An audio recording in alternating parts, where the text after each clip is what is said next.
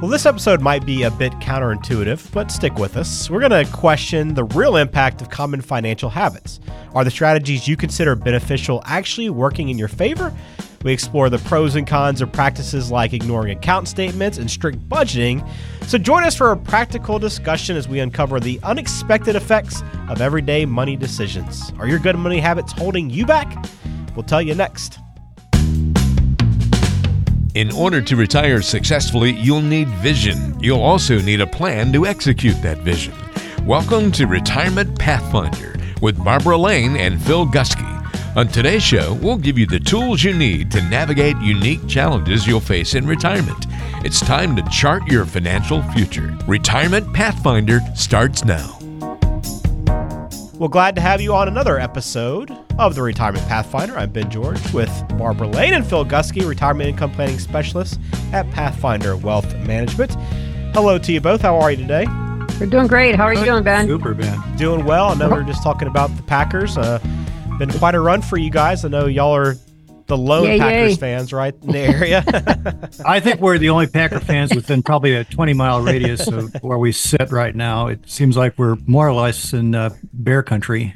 Yeah, when we teach a class and we ask if there's any Packer fans, we're looked at like we're Do you know where from another planet. Yeah, in fact, that's been kind of the death knell for the rest of the class, I think. Sets the tone. How dare you? Yeah, no kidding. You live in Illinois, you know. That's funny. Yeah, well, when this episode comes out, who knows? They might still be in it. If they are, they might be preparing for the Super Bowl. But otherwise, been a good run and been a good year. I know we're dealing with a lot of cold, and there was a lot of cold in the playoffs this past weekend. But we're glad to be here with you on the podcast, and glad that you have tuned in with us. If you haven't subscribed to the show, please do that. And also, if you want to talk with Barbara and Phil afterwards or anytime, you can always schedule a meeting at pathfinderchat.com. So today's episode is going to be a little bit different because good money habits, you would think, are very beneficial, right? We want to create and build these habits and stick to them. But we want to talk, though, today, are those good money habits actually holding you back if you go too far? So we've got a few that we want to run through today. I'm going to share the good and the bad and then have you both kind of weigh in on the habit itself. So let's start with ignoring account statements. So the good part of this is, obviously you avoid overreacting to the market going up and down and all those fluctuations that happen constantly, and it keeps you in that long-term mindset. But the bad side of this is that you might miss some important account changes, right? And some opportunities to maybe adjust your portfolio. Yeah, that's exactly it, Ben, the good and the bad. So, the answer is, avoid watching your accounts every day. You should be a long-term investor if you're investing in the stock market, and the day-to-day fluctuations will drive you crazy. So in the big picture, your account will fluctuate, and that's been taken into account with the standard deviation number, as we call it, or your risk number in your portfolio. Just let the market do its job. The bad side of never looking at your statements is a lot of time could pass, and suspicious activity, let alone fraud, can be hard to go back on if too much time has passed. But thankfully, these institutions have gotten pretty good at catching fraud before you do, but you want to stay on top of it and beware. So if your account is set up properly, it could need rebalancing a couple times a year. Not always is that the case, but in high market upswings or big market drops in a short period of time, it should be rebalanced. And you should see those changes on your statement. So what is the answer? Well, it takes minutes to look at your monthly statement without dwelling on whether it's up or down. And when you're used to looking at them, then you're going to notice anything significantly different. You do want to look at your account values at least at the end of each year. Keep your annual statements. Bookkeeping records say typically 3 to 7 years. We have access to our client statements anytime, but for your own records, I would say keep them for at least 3 years. One of the problems with monthly statements being produced for our clients, Barb, is that it compels them to kind of focus on the short-term view. Right. And then also they can react to the short-term view, which is not good.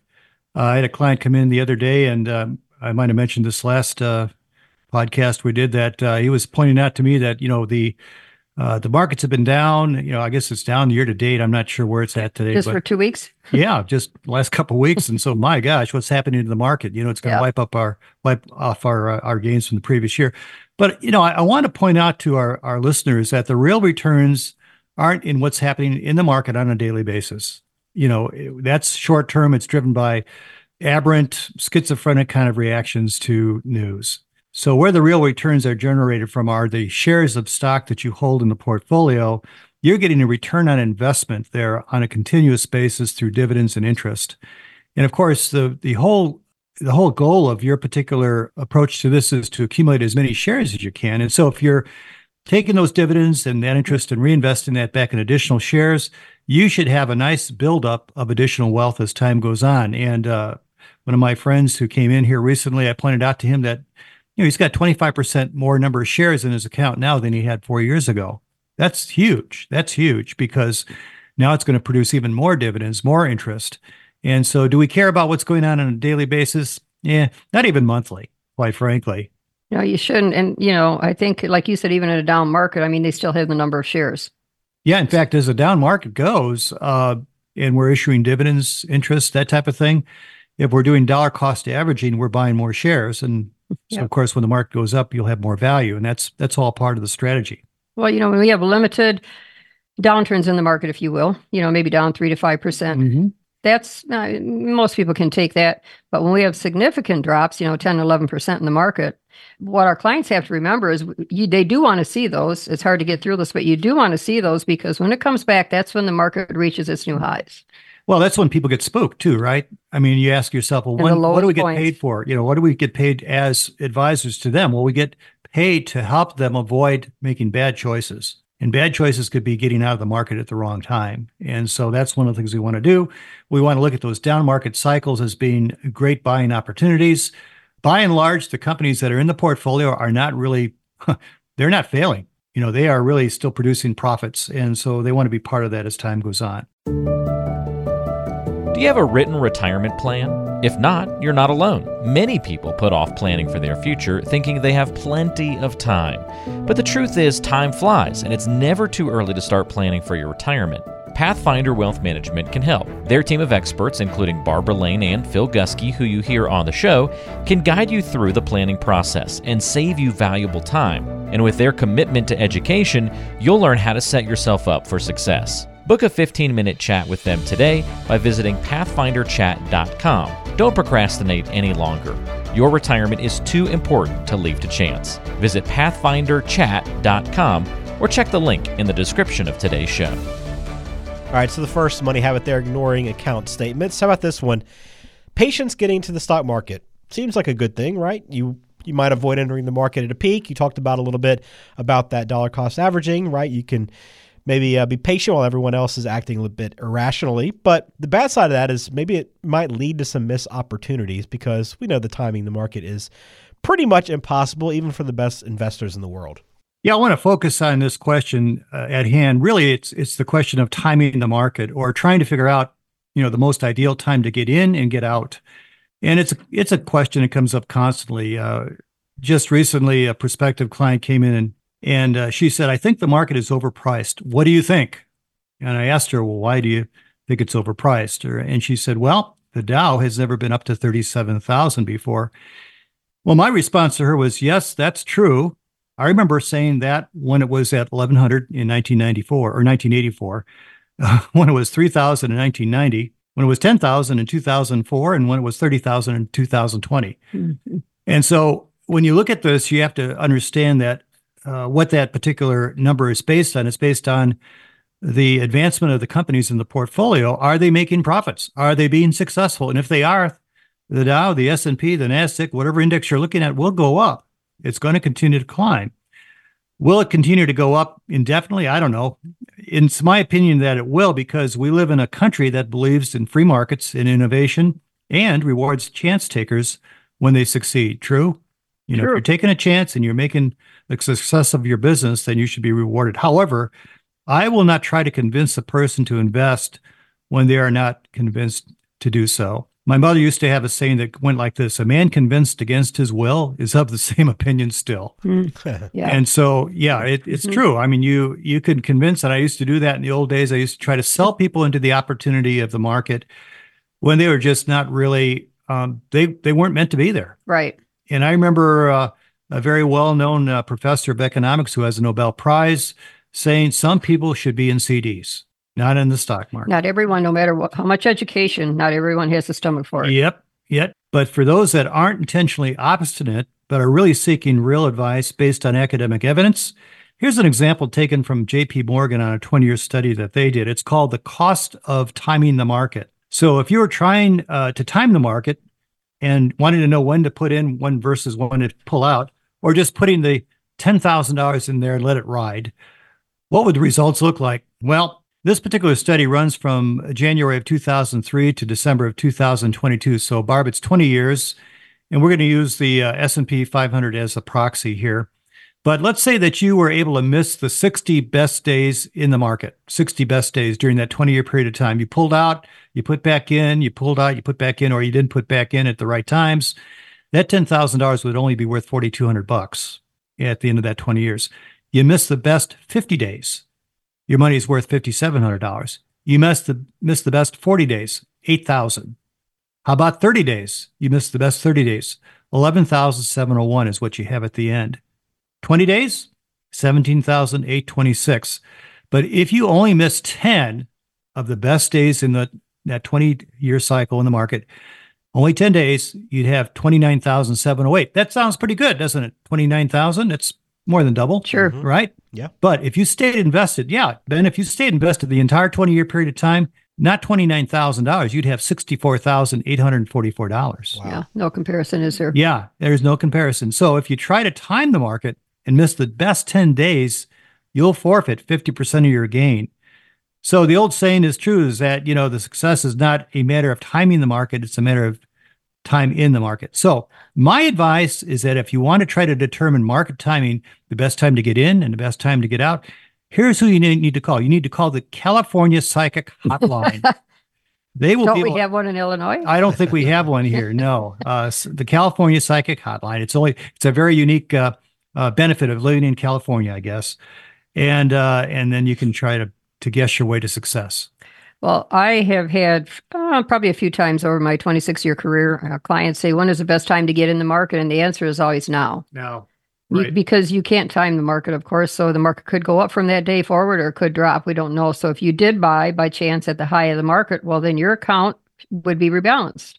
So then we're going to sell off those shares that are high and replenish those that had dropped in value. But the market, the time getting into the market is always now. Well, yeah. You don't know. Here's the problem with it. When you time the market, you have to be right on both ends. You have to be right getting out of the market, and you got to be right getting into the market. And that's not possible. 50% right on both end. And I don't know anybody who's done that successfully. Well, you could miss one of those best days as you're talking about too. Absolutely. I had a client in 2020 that, as much as we educate our clients and during, the downfall of, during the start of the pandemic, trying to talk him off the ledge, and he's the only client that had left. And most of our clients, Phil, as you know, we'll listen to our reasoning behind all that. He'd left, and gosh, who would have known that when such a huge drop and a pandemic going on in this country would have brought back the returns that it did that year? I'm sure he's wishing he had not done that. I'm sure. Yep. All right, we're talking about some good money habits, how they actually might be holding you back. If you have questions for Barbara and Phil at Pathfinder Wealth, you can always log on, pathfinderchat.com. All right, so we got a couple more here. Global diversification is next on the list. So the good news is you're going to spread out your risk, right? And you're going to capture growth in different economies. That is the good. But the bad side of this habit is it's going to increase your portfolio complexity, and it's also going to expose you to the volatility of foreign markets.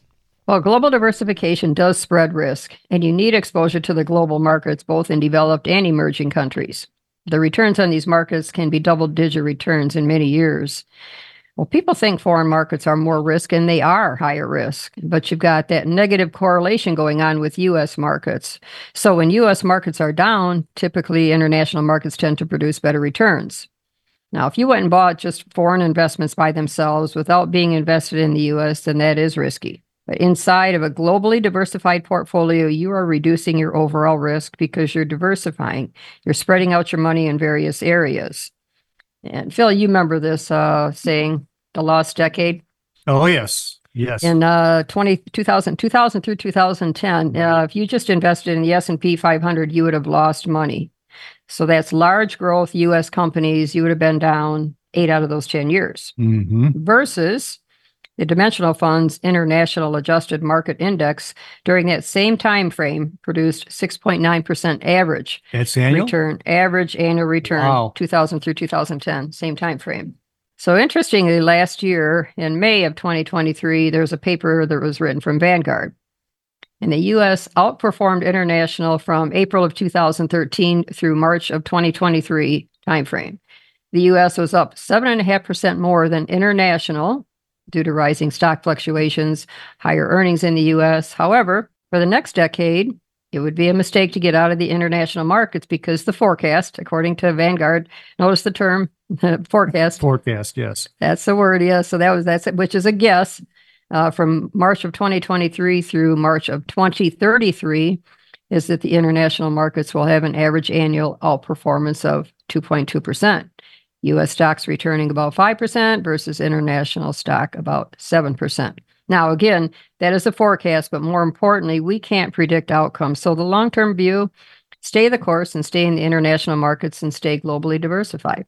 Yeah, whenever they quote experts, it kind of reminds me of His Honor, the mayor of Chicago, Mayor Daley, from years ago. And his saying was, the experts, what do they know?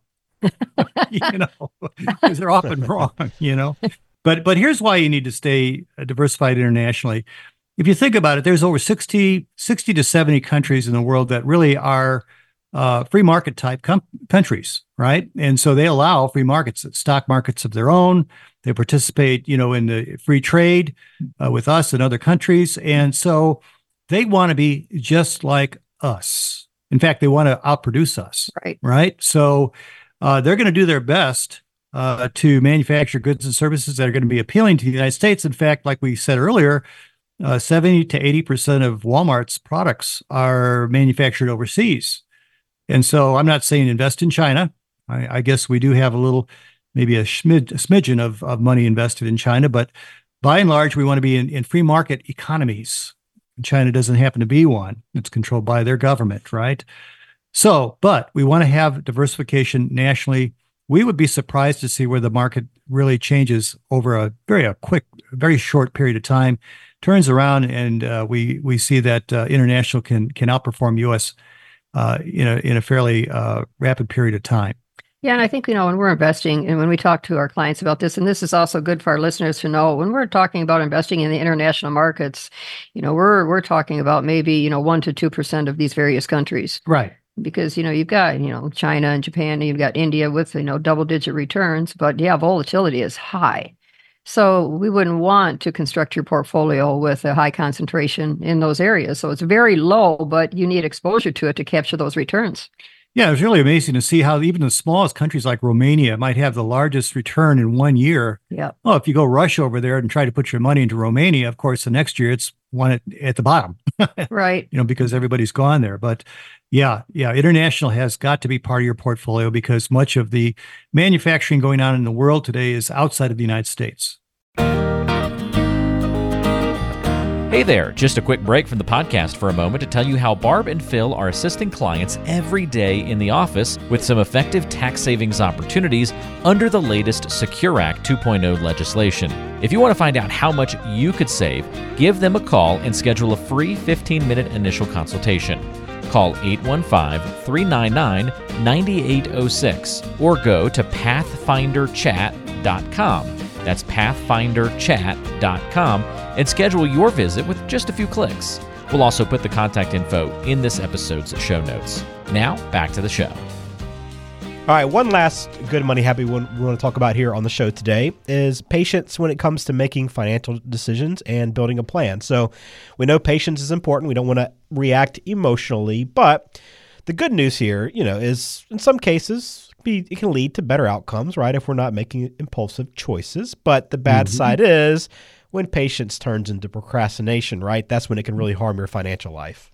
I think, Barb, you and I could probably count on our left hand those clients who've come into us who have some kind of a formalized written financial plan. Now, if we ask our client, do you have a written plan or do you have a plan of some kind? You know what they're going to respond by saying, yeah, I've got a 401k plan. But that doesn't count, okay? Right. Unless they really understand the choices that are available in that account and why they're making them, right? Or how's another one? Here's another one, being conservative. I'm conservative or I'm an aggressive investor. That doesn't count either because they probably can't even define those terms, if you think about it. So there are possibly some out there that do have some kind of a written comprehensive plan. that they do understand, and good for them. But the reality is that most don't. And because it takes two things, it takes knowledge to put it together, and it takes discipline to stay on course. And the greatest enemy of accumulating wealth, in our opinion, is procrastination in completing a plan. And that's why we suggest you hire a competent, skilled, and seasoned advisor to assist, like Barb, right? But the client says, but Phil, they cost too much money. Well, too much money is a relative term. What are they really producing for you for the money that you're paying? The question is, what are you getting for that fee? So let me give you a great analogy that I've come across recently about hiring a professional, okay? So when the greatest sea captains of the world are ready to come into port, they call the harbor master and ask for a particular person to help them. Barb, do you know who that is? The harbor master calls in a particular person. No. Yeah. It's called a harbor pilot. Okay. Harbor pilot, okay. They make big money, by the way, the harbor pilots in some of the big metropolitan areas in their harbors.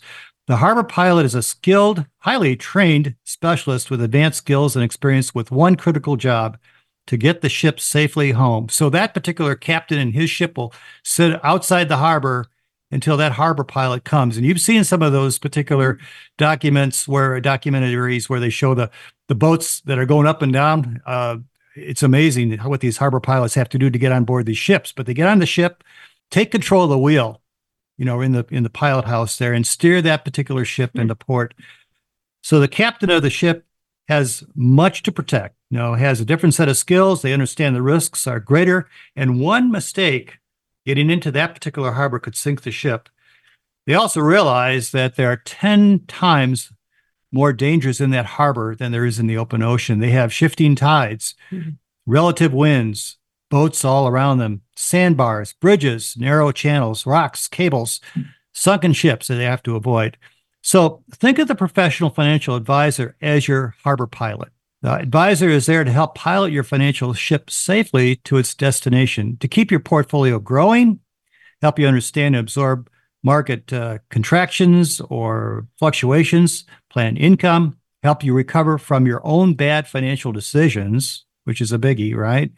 And also to reduce taxes. So there's a lot of things that go into this financial harbor pilot kind of concept. So where are those financial harbor pilots that can help you construct and navigate the most important and dangerous part of your financial journey? Our job is to bring you into port safely. And then once you're in port, right, you're at retirement, help you to make sure that you're navigated properly afterwards. So schedule a 15-minute mini consult. Size of the account really doesn't matter. It's all totally free. Phil, clients that have been with us, let's say for 20 years, and we've designed portfolios for them.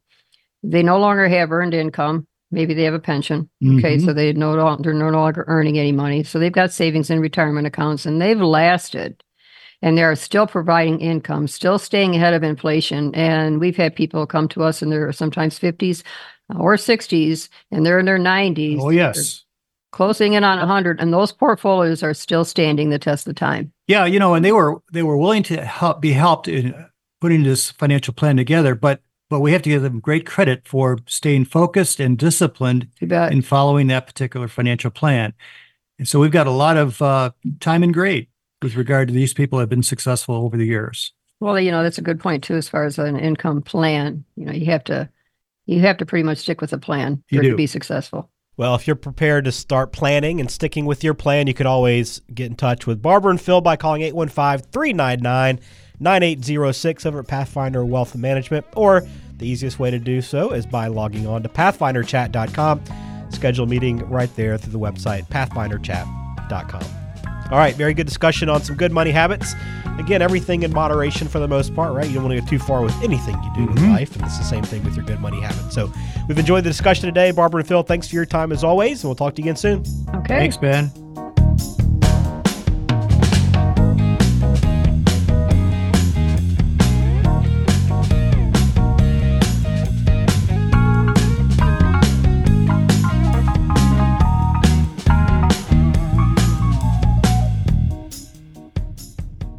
Information is for illustrative purposes only and does not constitute tax, investment, or legal advice. Always consult with a qualified investment, legal, or tax professional before taking any action.